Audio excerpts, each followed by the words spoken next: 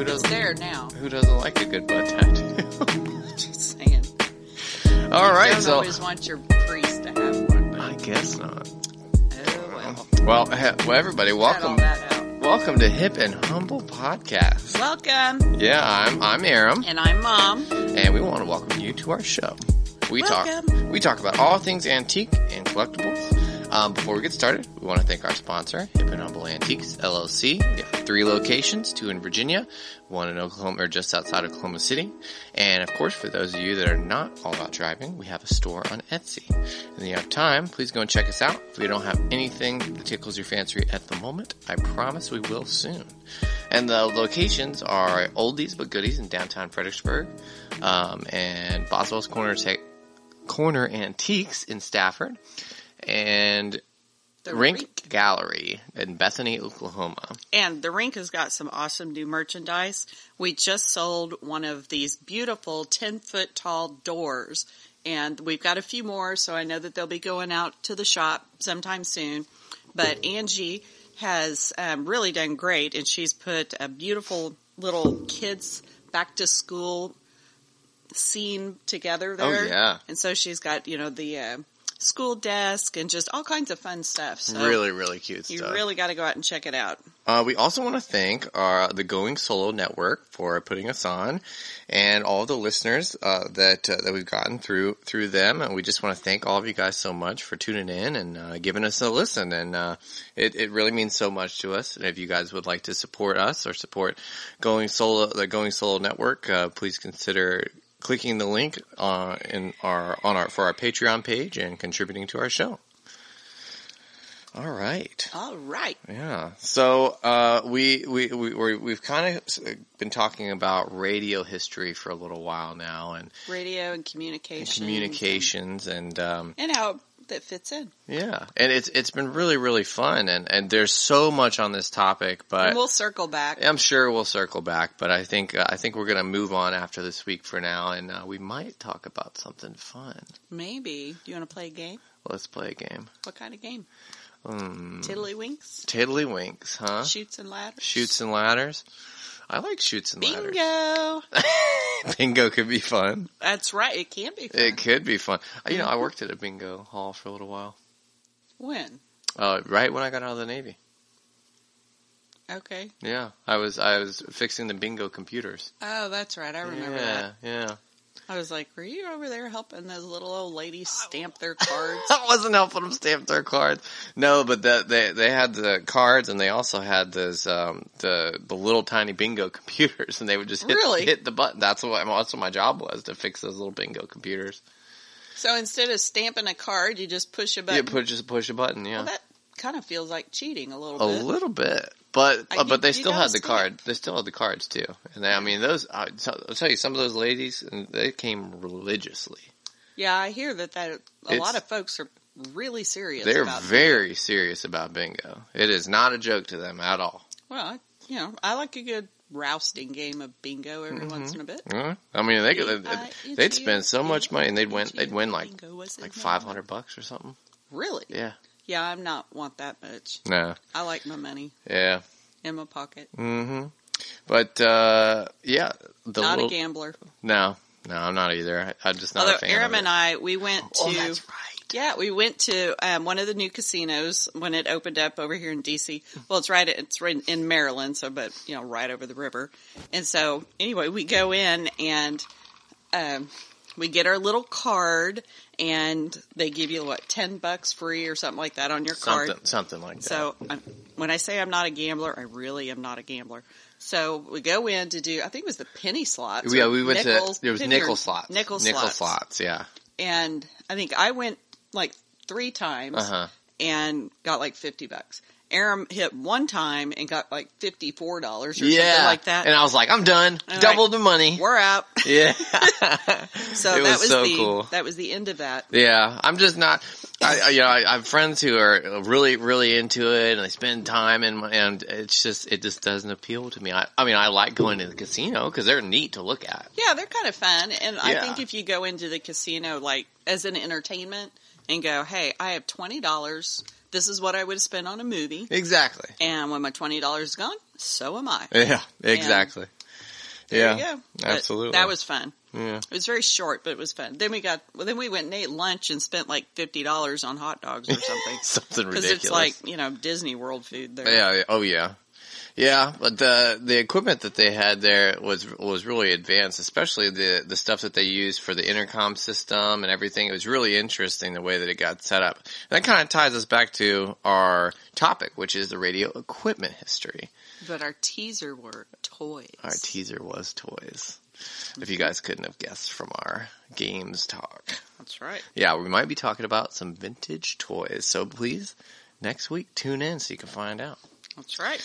But back to our topic, all audio broadcasting, including podcasts, came from radio. And radio's come such a long way. It's funny because nowadays, when it comes to like FM and AM radio, I don't listen to it as much. And I think it's because there's so many other options for listening to podcasts and music and things like that where you don't have to. Well, I think it's also that, when you're driving down the road, if you're on long trips, like I take a lot of times, and I'm listening to a radio station and 100 miles later, I've got static. Oh, yeah. And that's annoying. So, if I'm listening to the satellite radio, I got the same whatever I want. It's consistent, It's consistent. And I can hear it. Without. But yeah, like I got to say earlier, there's just so much to this topic of radio, and we really could start a second podcast and devote it completely to radio history. We could, but we're not going to. But there was just so many inventions and people that propelled this industry and communication to the places it's gone today, and it's still expanding. You're hearing this podcast now because of the inventions we've talked about and the people that were lucky and brave enough to push their ideas forward. That's a good thing. Yeah. Brave enough. Absolutely. It takes a lot of bravery Absolutely, for a new idea. It does. It's funny to think that the radio waves too, they were actually discovered in the early 18th century, sorry. Yeah, the 18th century, but the scientific community at the time, they didn't think it was relevant technology. Right. It wasn't until Guglielmo Marconi tried to expand the distance he could transmit radio waves in the late 17th century that anyone gave this technology a second look. I've been fascinated by history my whole life, and all my interest and research has led me to believe that culture, technology, sociology, and people in general are defined more by what they don't know. Yeah. I can see that. Yeah, that's not to say that people haven't always been intelligent. Yeah, they've always been intelligent and utilized. Well, no, but when you don't know something, then it piques your interest, and then you develop the skills to be able to find out what you don't know. Right. And I think that the discoveries of different different eras have really defined the attitude and the culture. Yeah. I think people talk about all the issues of today, and I always take a step back, because I always like to take a step back whenever I hear about these new issues in really any category, because it's like, okay, what do we not know at this point? Because 10 years from now, we're going to know so much more on this topic. So, Yeah. Well, I think the issues and stuff today are really more moral issues and not so much scientific issues. Yeah, in a lot of the cases, I could agree for sure. But back to our topic, I want to start off by talking about Frank Conrad. Frank Conrad. He was the first person to set up a radio station.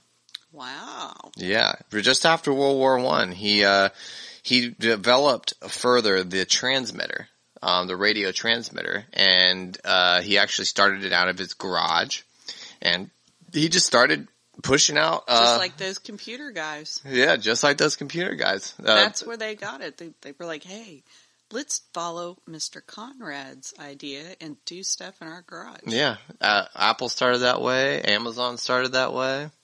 Yeah, lots of people start out at garages. Yeah. Garages are pretty good spots. Yeah, apparently they inspire creativity. Yeah.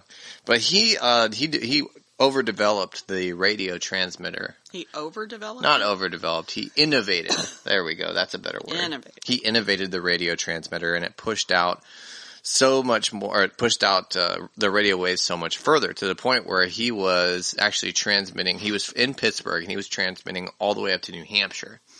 And he started bringing on high school music groups to come sing, and he would play records, and eventually he started reporting the scores to sports, and that on the night of November 2nd in 1920, what really kind of piqued the interest of people and sparked this as a nationalized culture was on November 2nd, 1920, Conrad and his Westinghouse associates announced that Warren G. Harding had defeated James Cox to become the next president. The message was heard as like I said, as far north as New Hampshire and as far down as Louisiana. And after that, the federal government actually granted the call letters KDKA to the Pittsburgh station, and that's when a new industry was born. Yep, that's when government regulation began on radio. Yeah, that's right. But by the end, this was in 1920. But by the end of 1922, there were over 500 different radio stations. Yeah, radio was copycatters. Yeah, radio was so enticing because radio was so enticing to the public too, because after the initial purchase of the radio, listening was free because that's whenever advertisements started paying for the radio station. Radio stations, yep. Mm-hmm. Advertising corporate advertising is what gives us free things to listen to. Mm-hmm. There you go. Yeah, but by the end of the circle of life. Yeah, by the end of the 20s, corporations were paying up to $10,000 to radio stations for an hour of primetime radio space. That's quite a lot. But then when you think about like the Super Bowl ads and how there's like $1 million or $2 million. I think it's like $2.4 million for 30 seconds. Something like 30 seconds. Yeah. Yeah. That's insane. Yeah, we talked about the company RCA last week, and the RCA is the company that has the Nipper dog with the phonograph. Am I saying the wrong thing again? You know what? I had a couple come in the store today, and that's what they were looking for was a phonograph. Oh, really? Yep, they were looking for a phonograph, and then they also wanted like a 1940s, 50s, 60s hi-fi.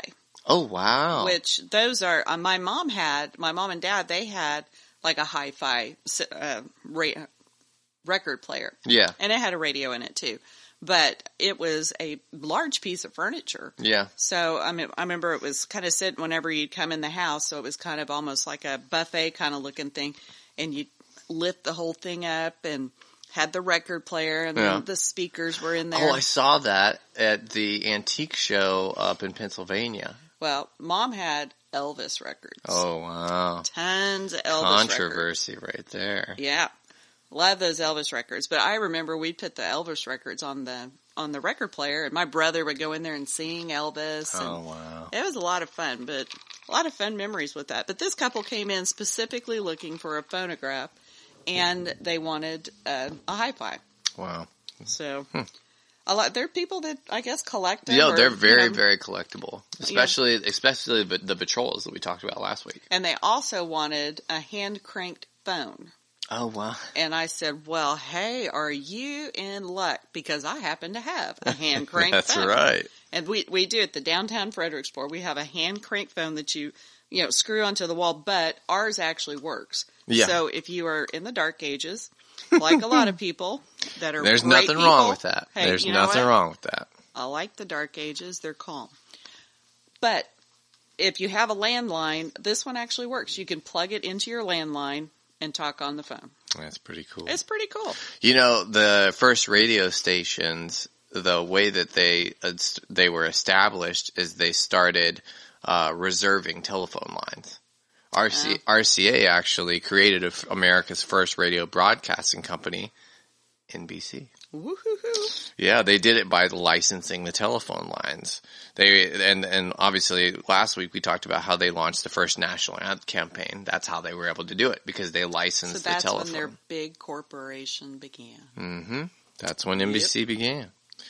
Yeah, radio really created the first national entertainment culture as well, because up to that point in history, like we've been saying, nobody could talk. You couldn't, unless you were talking on the phone directly to someone that you knew on the other side of the country. You couldn't hear the same thing at the same time. Whenever radio became national, it broadcast nationally. It was the first time that people all over the country could hear the same thing at the same time. And so it influenced the culture. People from all corners of the country, they listen to the same sporting events, the same news. The styles of clothing and the fads, they actually became less regionalized. They became more national because of radio. Yeah. Yep. And we wanted to expand a little bit. I wanted to expand a little bit on the radio stations and that propulsion in the industry. But we also wanted to talk this week about some of the equipment that they used. And the microphones actually were they're still very collectible, and they are fantastic. Do you have any of those? I don't have any. You have some radio equipment, though. What kind of radio equipment do you have? So I have XLR mics, and I have like the recording converter to USB. So the XLR is basically the box that the mics plug into, and then you can plug the box into the computer so that you can record what you're saying. It's actually what we're using right now. Well, they have, another part of the entertainment industry there with with radio were all the shows. Oh yeah. All the, I guess, I don't know if they'd be syndicated shows or. Well, they're just called radio shows. Radio shows. Yeah. So, Fibber McGee, mm-hmm. or Fibber McGee and Molly. Yeah. And then you've got Amos and Andy, the Bell Telephone Hour. Now, there's some advertising for you. That is pretty interesting, yeah. Camel Caravan, Campbell's Playhouse, Famous Jury Trials. Wow. That would be interesting. That would be really, really cool. Father Knows Best. The Fred Allen Show, Betty and Bob, the FBI in Peace and War.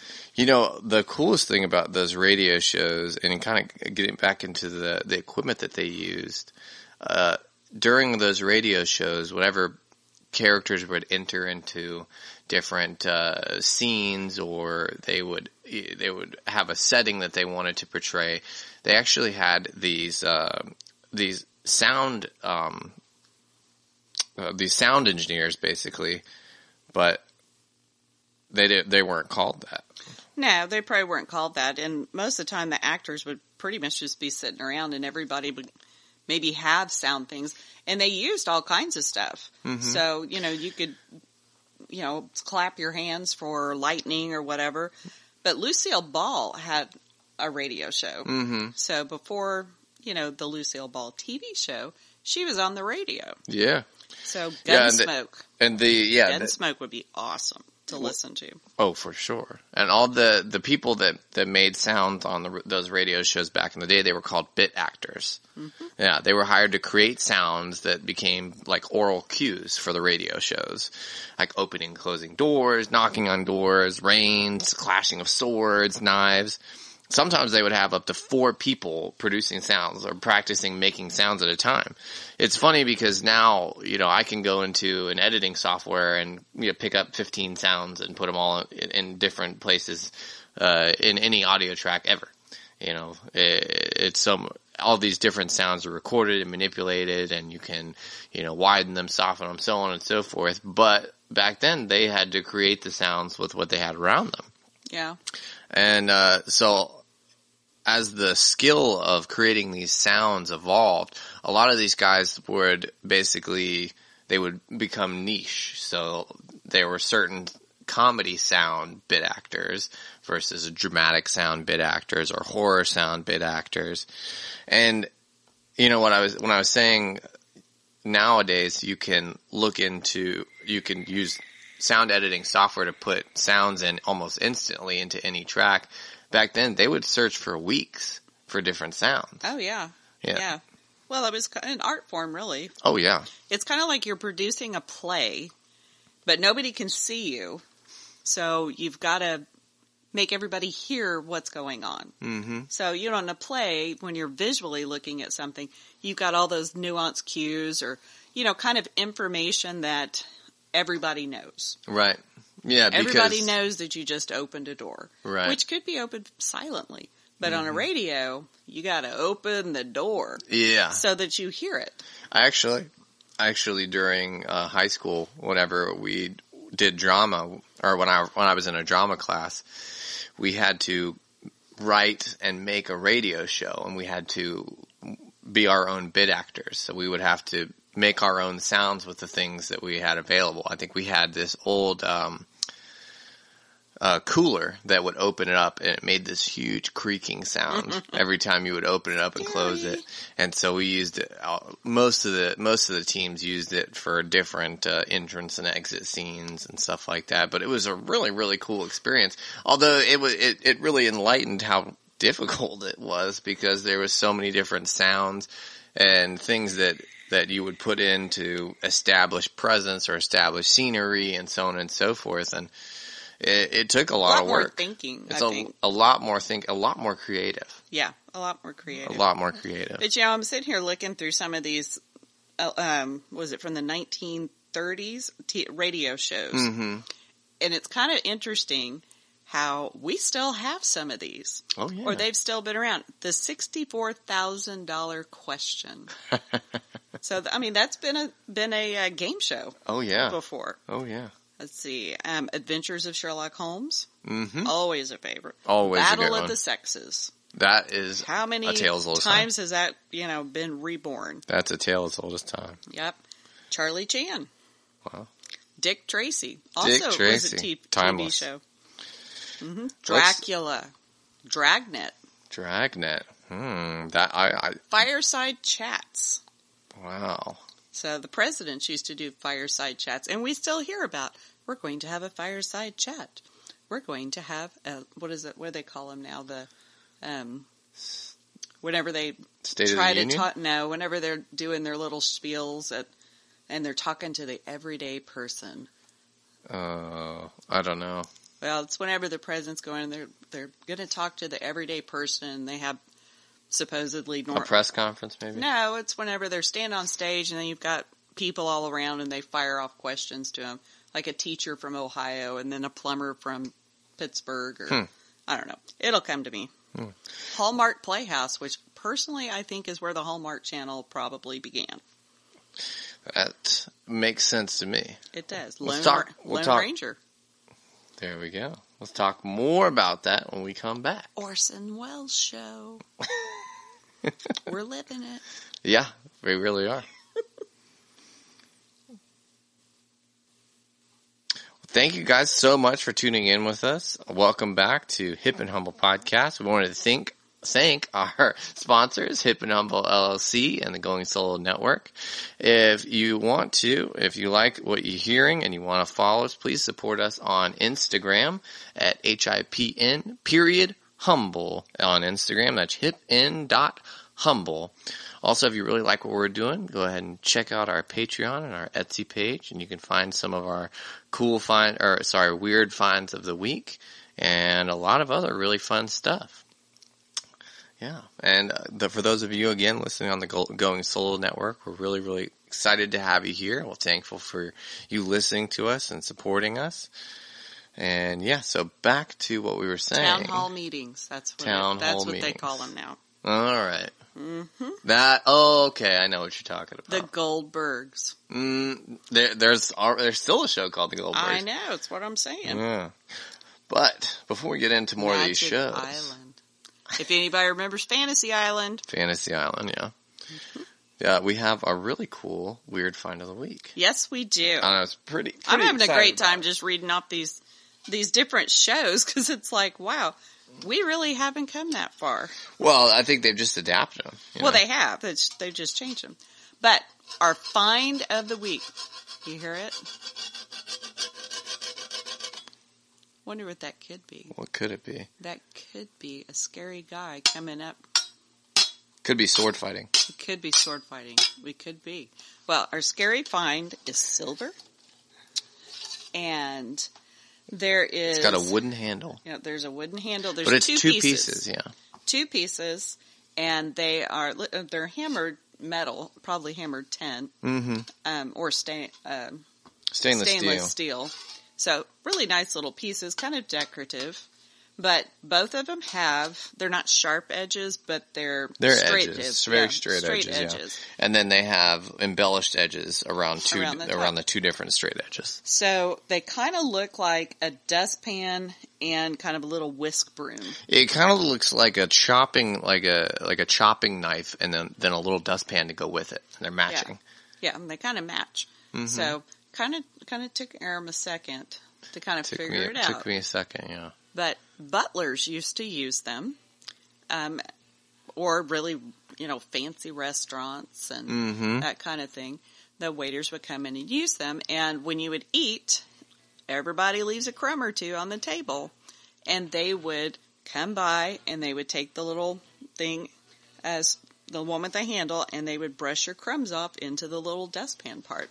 They're crumb catchers. Crumb catchers. Not to be confused with a Cumberbatch. But you don't find them very often. They're kind of unique. Yeah, that's the only one I've ever seen. Yeah. Yeah. Yeah.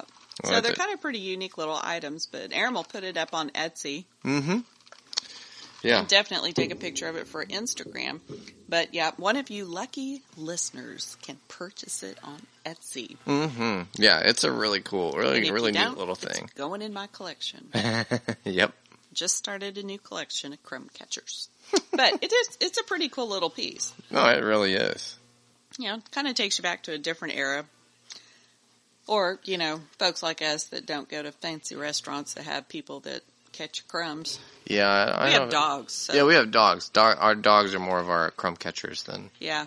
After we had one of our dogs die, we didn't have a dog, and that was one of the things I noticed. It was like, well, crap, I got to actually, sweep the floor every time because I don't have any dog to clean up all the crumbs. Yeah, I will say, I had when I moved out, I got a cat, and they don't do crumbs like a dog. I mean, they eat them, but not as they're very tentative about it, and they don't really. They're not enthusiastic. They're not enthusiastic crumb eaters. Dogs are very enthusiastic about crumbs. Oh yeah, no, for sure. But if you don't have an enthusiastic dog, we've got a really great do-it-yourself crumb catcher. Mm-hmm. It's pretty neat. It is really cool. Yeah. I think it's really, really neat. Yeah, I like it. But that is our weird find of the week. Oh yeah. I really don't think I've ever seen one, even in an antique shop. No. That's like I said, that's the only one I've ever seen. And honestly, I'm not sure where that came from. To tell you the truth. I don't know. It just appeared. Maybe it's like a magic thing. I don't know. It could be. Sometimes down here in the basement, things just show up, and I really don't know where they came from. It's just, there it is. But back to our radio. I really like the radio part. I like the entertainment part of the radio. Yeah. Oh, you know what? They had Ripley's Believe It or Not section. Radio. Did they? I have no idea how you would do that.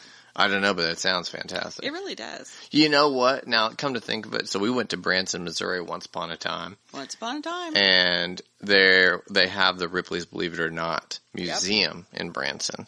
I think they have a couple in a lot of those cities. Williamsburg has one. I was in Williamsburg yesterday. Williamsburg, Virginia. Yeah, Williamsburg, Virginia. Not New York.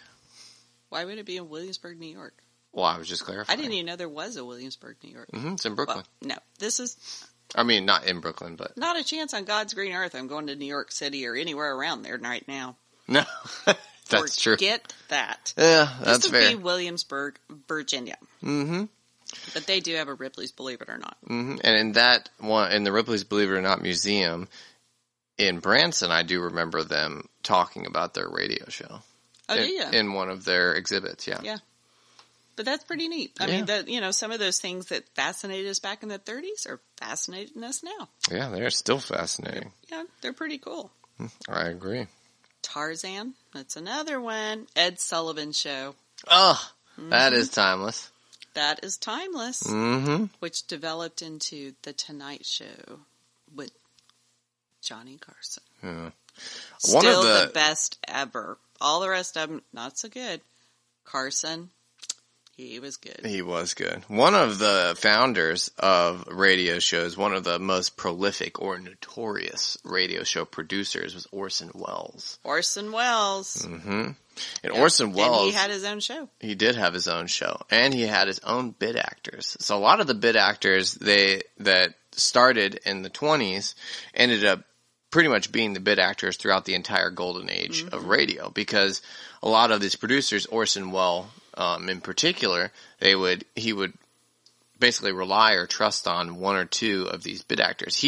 Orson Welles himself, he traveled with one of his bit actors to everything he ever did. Every radio show he ever did, he always had the same guy, because they developed these relationships, and that was kind of what it was. So anybody that was trying to get into the industry at that time, they were kind of out of luck, at least if they were trying to become a bit actor. Right. Yeah. You also had the Mercury Theater on the air. The Mercury Theater. The Mercury Theater. Mm-hmm. But that's kind of where you would, I guess, like plays. Yeah. And stuff. So you could go anywhere from funny to scary. Oh, yeah. But it takes a great actor to be able to do that. No, it really does. And the range, especially in voice acting, is incredible. Yeah. Yeah, I would say that would be one of the highlights of the golden age of radio, is really displaying the range of different actors, because Does anybody even do that anymore? Voice acting, yeah. Well, no, not voice acting, but, be able to do everything. From comedy like a to savant. sad to, I would say Robin Williams would be one. Yes. Robin Williams could have, did anything. Adam Sandler did that. He did. I like Robin Williams better. Yeah, but God rest his soul. God rest his soul. But there are quite a few actors that have a really good range still. Yeah. Mm-hmm. I would argue like Robert De Niro is probably one of the better ones. I love Robin Williams. Robin Williams is a great one. we will keep iterating that. Yes, but Truth or Consequences. Oh. Have you seen that show? I have not, but I would probably pick Consequences. No, that's the name of the show, Truth or Consequences. Well, if you had to choose between the two, which one would you pick? Truth. Okay. But I remember that show, it was a game show, Truth or Consequences. Oh, yeah? Yeah, and I want to say it was probably late 70s, 80s, at least. Wow, 70s, huh? Yep. Just wait. Time's coming, little boy. He's making fun of me, you guys. I don't know about that. Uh-huh. No. Because if you guys didn't know, in the 70s, the dinosaurs were still around. And now my son's going to get hit with a spoon. This won't be play acting for the radio. This will be an actual spoon. Oh, don't do that. That's right. Live in fear. I'm always afraid. I know. Mm-hmm. No, but going back to Orson Welles, his bit actor that he took around was, or one of the ones that was involved was Sidney Breckner. And what I was going to say before was, when we were talking about the length of time that it would take them to find different sounds, he would search around for weeks to find specific sounds for different sets, because a lot of the times for those shows, the way it would go is the bit actors would get the scripts about a week before everyone else, and they would see the different transitions and sounds that needed to be made.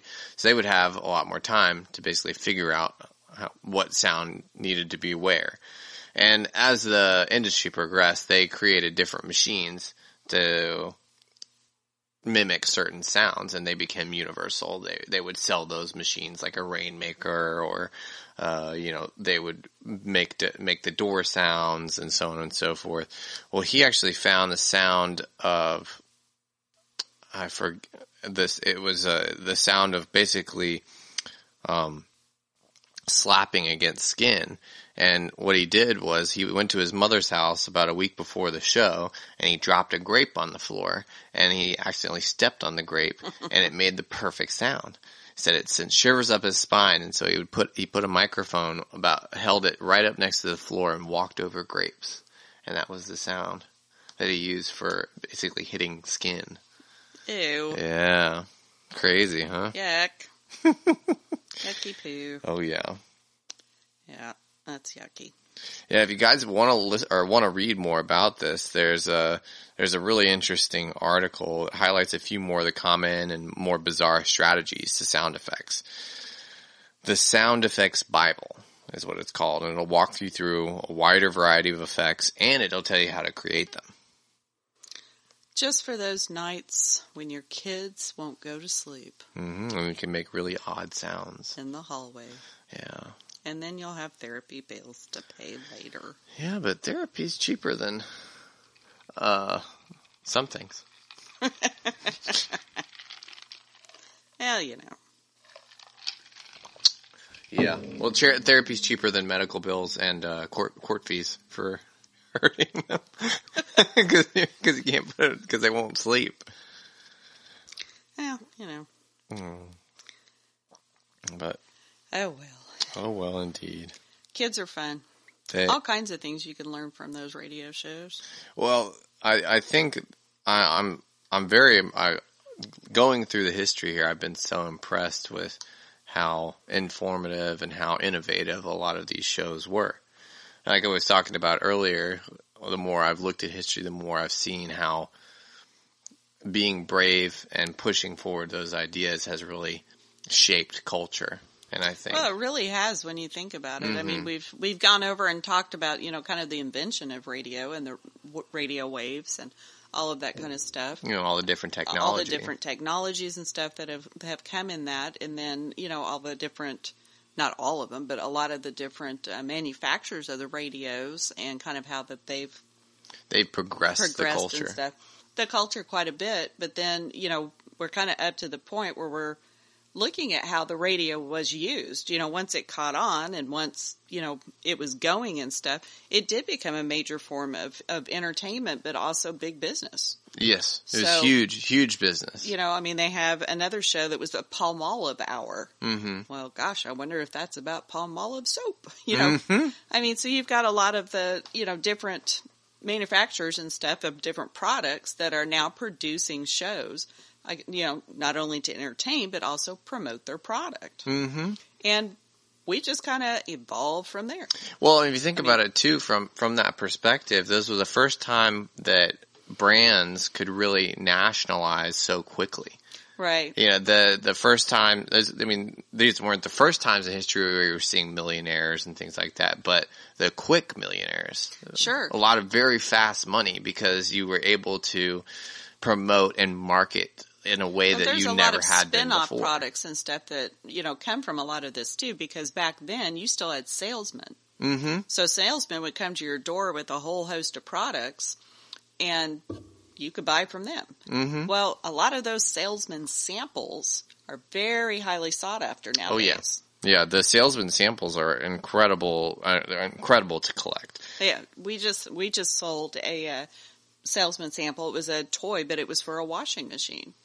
Oh yeah, so, yeah. We got a picture of that up on our on our Instagram. It's adorable. Really cute. Sad to see that go. To be honest, was. Yeah, I was like, oh crap. I really like the color pink that's on that. For some reason, I just love that color. Well, it's like a pastel pink, but not quite. Yeah, no, well, that's what I'm saying. It's like a pastel pink. It's not fully committed to pastel. Mm-hmm. It's just really cool. Yeah, it was incredible. I think radio kind of, you know, helped people when they would go to buy things and stuff like that, and then people would see these little miniatures of their products and stuff.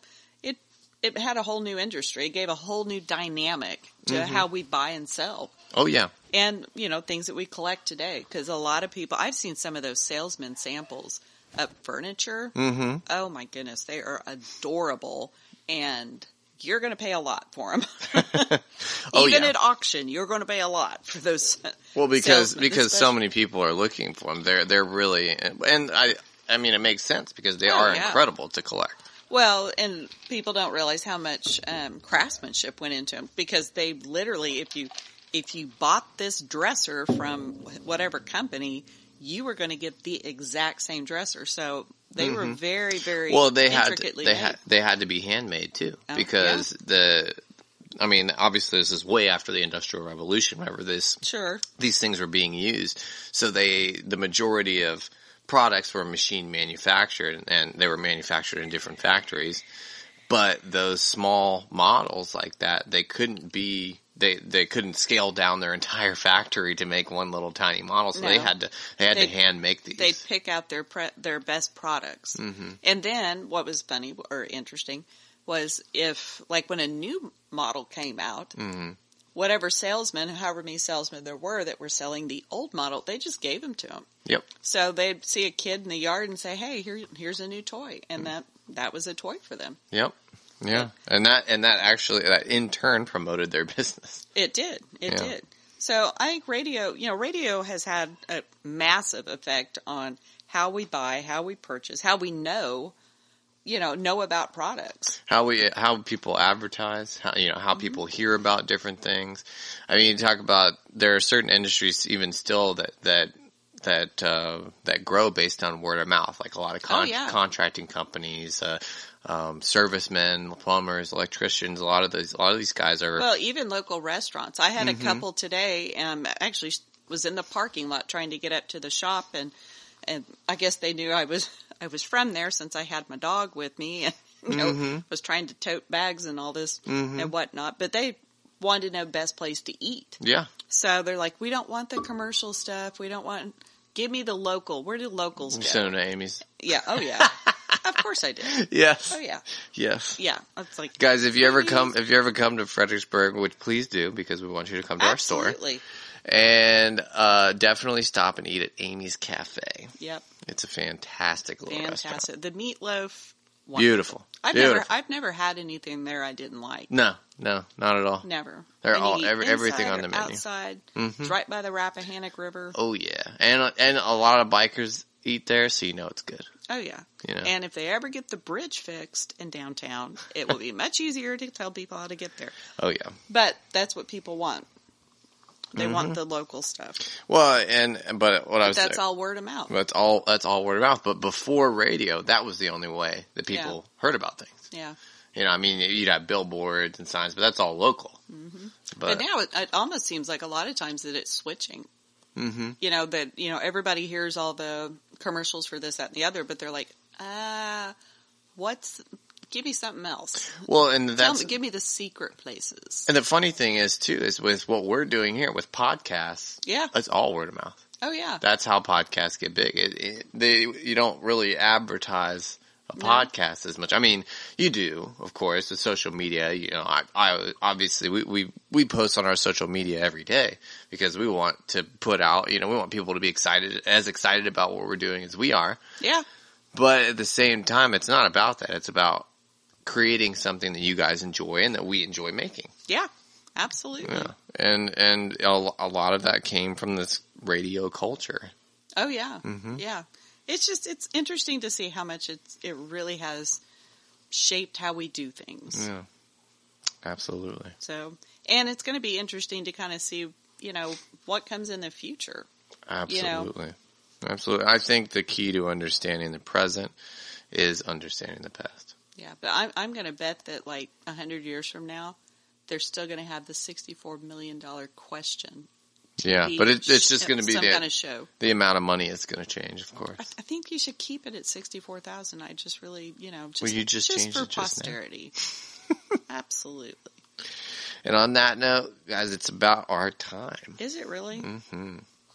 Well, that's not fun. No, but thank you guys so much for listening. Yes, thank you. Yeah. We've had a good time talking about the radio. We have had a good time. Entertainment and stuff. Yeah. And a lot of the antiques that are associated with it. Absolutely. But we're excited about the toys too.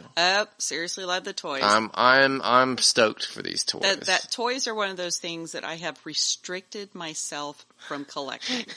I would like that noted because I love toys. Yeah, they're fantastic. And I have got some absolutely darling 1930s, late 30s, 40s Fisher-Price ducks. Oh, and they're at the shop right now. They're adorable. They're at the shop right now, downtown Fredericksburg, in the window. And I'm so hoping no one ever buys them and I can bring them home because I've already named them. Oh no. See, that's how you know it's bad. Aram, Kale, Tabit. That's their names. Real original. You know what? They are original names. They are, though. Back off, Bonzo. Oh, my goodness. Well, guys, thank you so much again for listening. We have so much fun, so we always get off and on tangents and stuff. Aram does that to me. Yeah, Mom just can't stop talking. I used to be able to, have a straight line of thought, and then there was Aram. Well, you needed some diversity. Yeah. Okay. Thanks, son. Hey, that's what I'm here for. I know. Well, we love you guys. Thank you so much. Stay hip. And humble. All right. Thanks. Bye. Bye.